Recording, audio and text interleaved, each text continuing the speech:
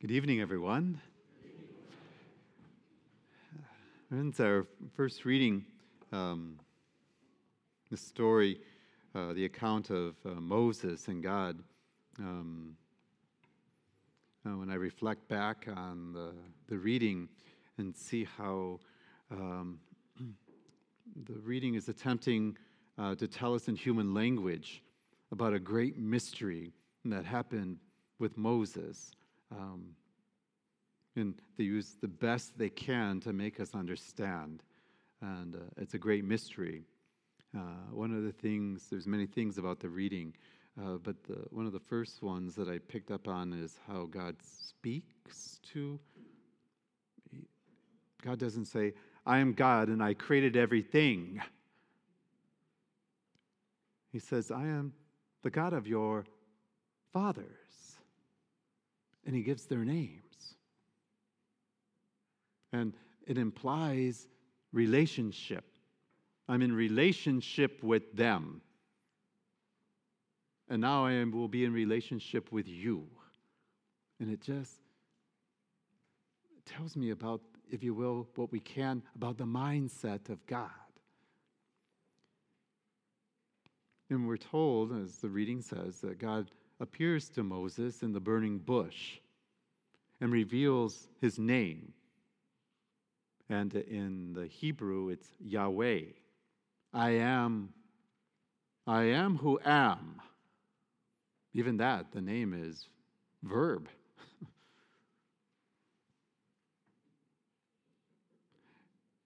And he goes on to say, I have heard the cries of my people, and I will send you to them to liberate them.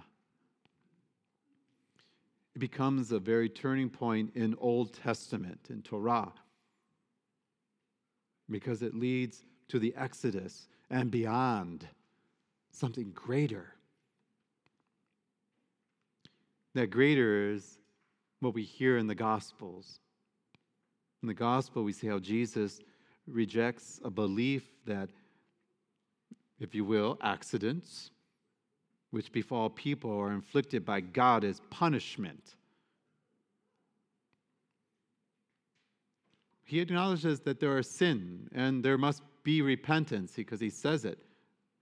Unless you repent, it's going to happen to you. But he refutes the idea of accidents and even tragedies as being sent from God to punish someone. And yet Jesus tells the Jews of his time, you will lose the promises that were made to you unless you repent. And there is time to repent, is what Jesus would tell them. Although that time is getting shorter. The role of Moses prefigures the role of Jesus. Through Moses, God saved his people, Israel, from slavery in Egypt. We are the new people of God, and I say that with no arrogance, but with great humility. We have been saved through the waters of baptism from the slavery of sin. And now en route with our leader, Jesus, to the promised land, which we understand is eternal life. We too are fed with food from heaven. We do not call it manna. We call it the Holy Eucharist. In the letter to the Romans, St. Paul says, in spite of all that God has done for them, most of the Israelites were not pleasing to God. It is a warning to us, as St. Paul said.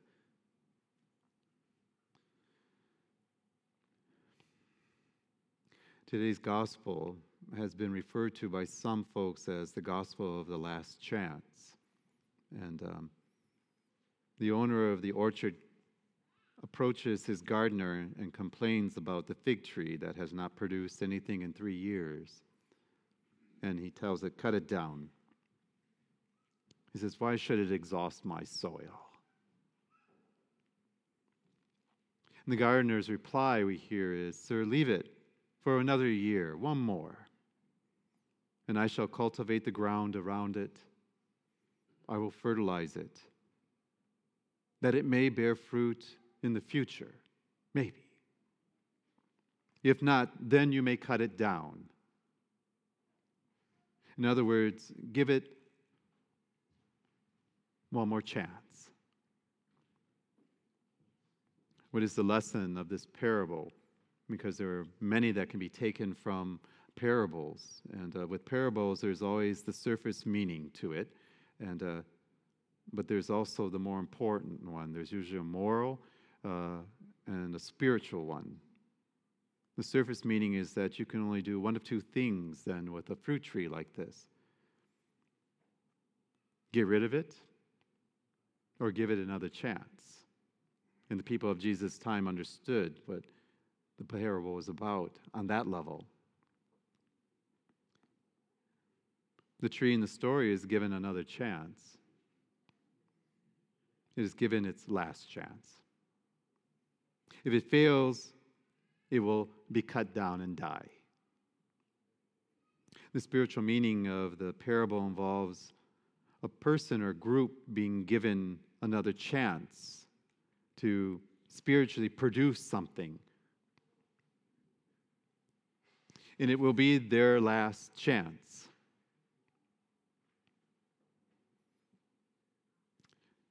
What spiritually unproductive person or group is being offered one more chance in the Scripture, putting it in its context?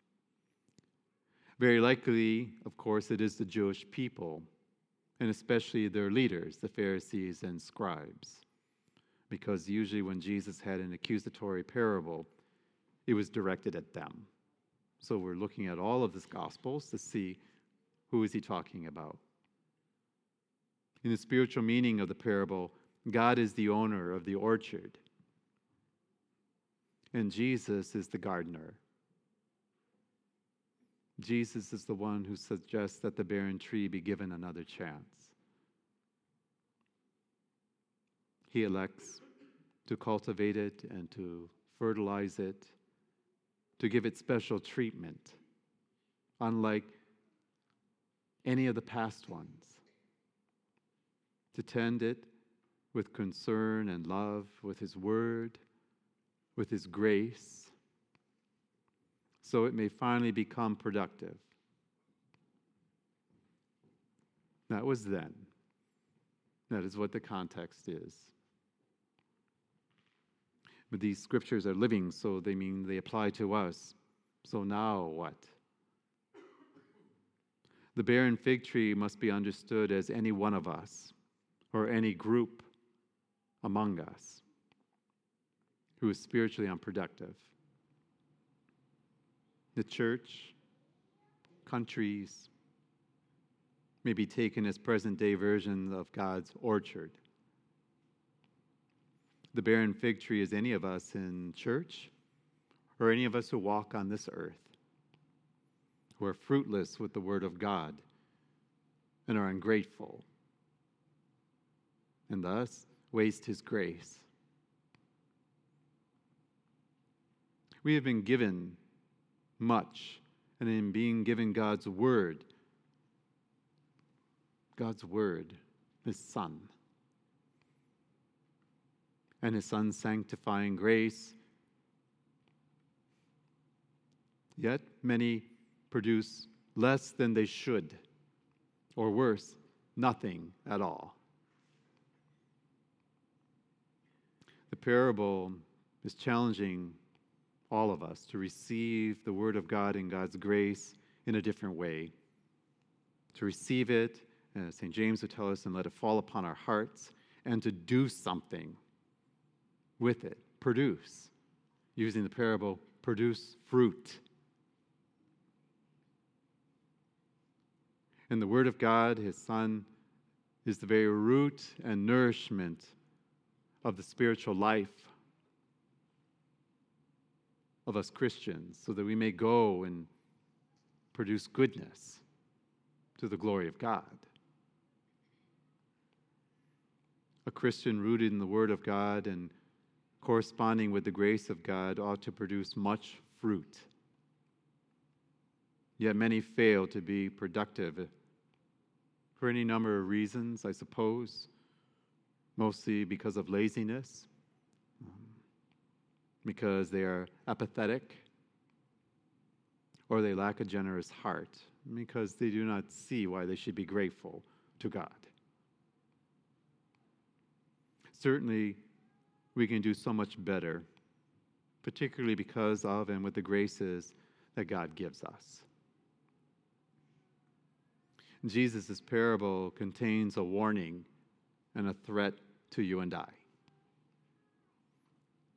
If people refuse, chance after chance, the day will finally come, not when God shuts us out, but when our choices that we deliberately make will shut ourselves out. Today's gospel may be the gospel of the last chance, as it has been said, but it is equally, I think, a gospel of encouragement and hope. Jesus makes himself the tender of the tree. That is you. And he stakes his very reputation with his Father on the fruit that he is confident, absolutely confident, that you are going to produce for his Father. So get busy. This is when I read the scriptures earlier in the week, I was like, this would be a good time to go on vacation, right, Lord? Because they're tough scriptures. One of my closest priest friends said, how are you going to sugarcoat this? And I said, you shouldn't sugarcoat it. I said, that's a great disservice to God's people. But that is exactly what he was going to do, is what he said.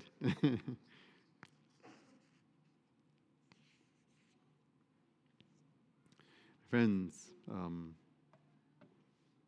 as your pastor, I, by canon law, by the Archbishop's decree, have governance over this area.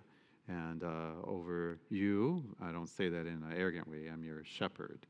And when it comes to the Eucharist, it's my responsibility.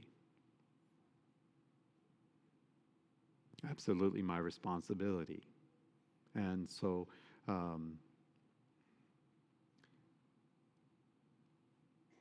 the past 2 weeks, the sacristan has informed me that the Eucharist was found in the back. To find it once, perhaps an accident. To find it twice, maybe not. I'm responsible and will be held responsible for that. So I'm asking all of you, please, when you come forward to receive the Eucharist, consume it in front of the minister. If you receive on the tongue, it's happening automatically. If you put it in your hands, please don't walk away with it. If you have to step to the side for some reason, put it into your mouth.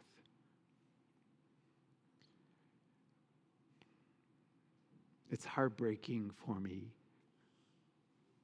because I'm held responsible. And I've been your pastor for 7 years, and we have to be better than that. Now, if it's someone visiting, but it happened twice in 2 weeks.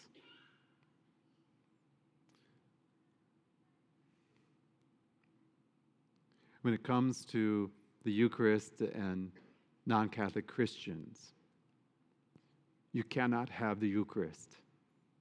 It is the teaching of the church, and I make no apologies for it. The church has her reasons, and they're good ones. So I'm reminding all the other Christians who come and worship with us, we love you, but the Eucharist is not for you. If you truly desire it, there's a way to make that happen. To all of my parishioners, I am begging you, do not walk away with the Eucharist in your hand. It's meant to be consumed immediately. And I'm hoping this won't happen again. But like I said, 1 week, okay. But a second week in a row, no, that cannot continue. I don't know if it's a mistake or if sometimes people have emotional problems and they do that, and others are even for other devious reasons, but I've never seen that here in our parish.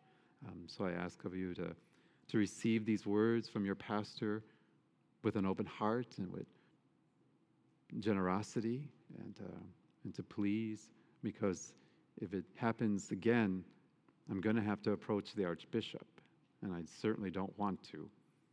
But then he will restrict you from getting it in your hand until we bring it under control.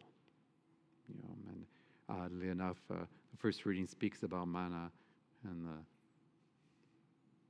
about the Eucharist, and St. Paul talks about the sacraments, and he's talking about the sacrament of baptism. Don't make any presumptions because you're baptized, you're automatically saved. That's basically in a nutshell what St. Paul is saying, which sounds like, youch, ow, Paul, ow. Oh, yes. So my brothers and sisters, let's take care of this great gift that Mother Church has, the Eucharist, and show great reverence and respect for the Eucharist, and that we may be blessed over and over again.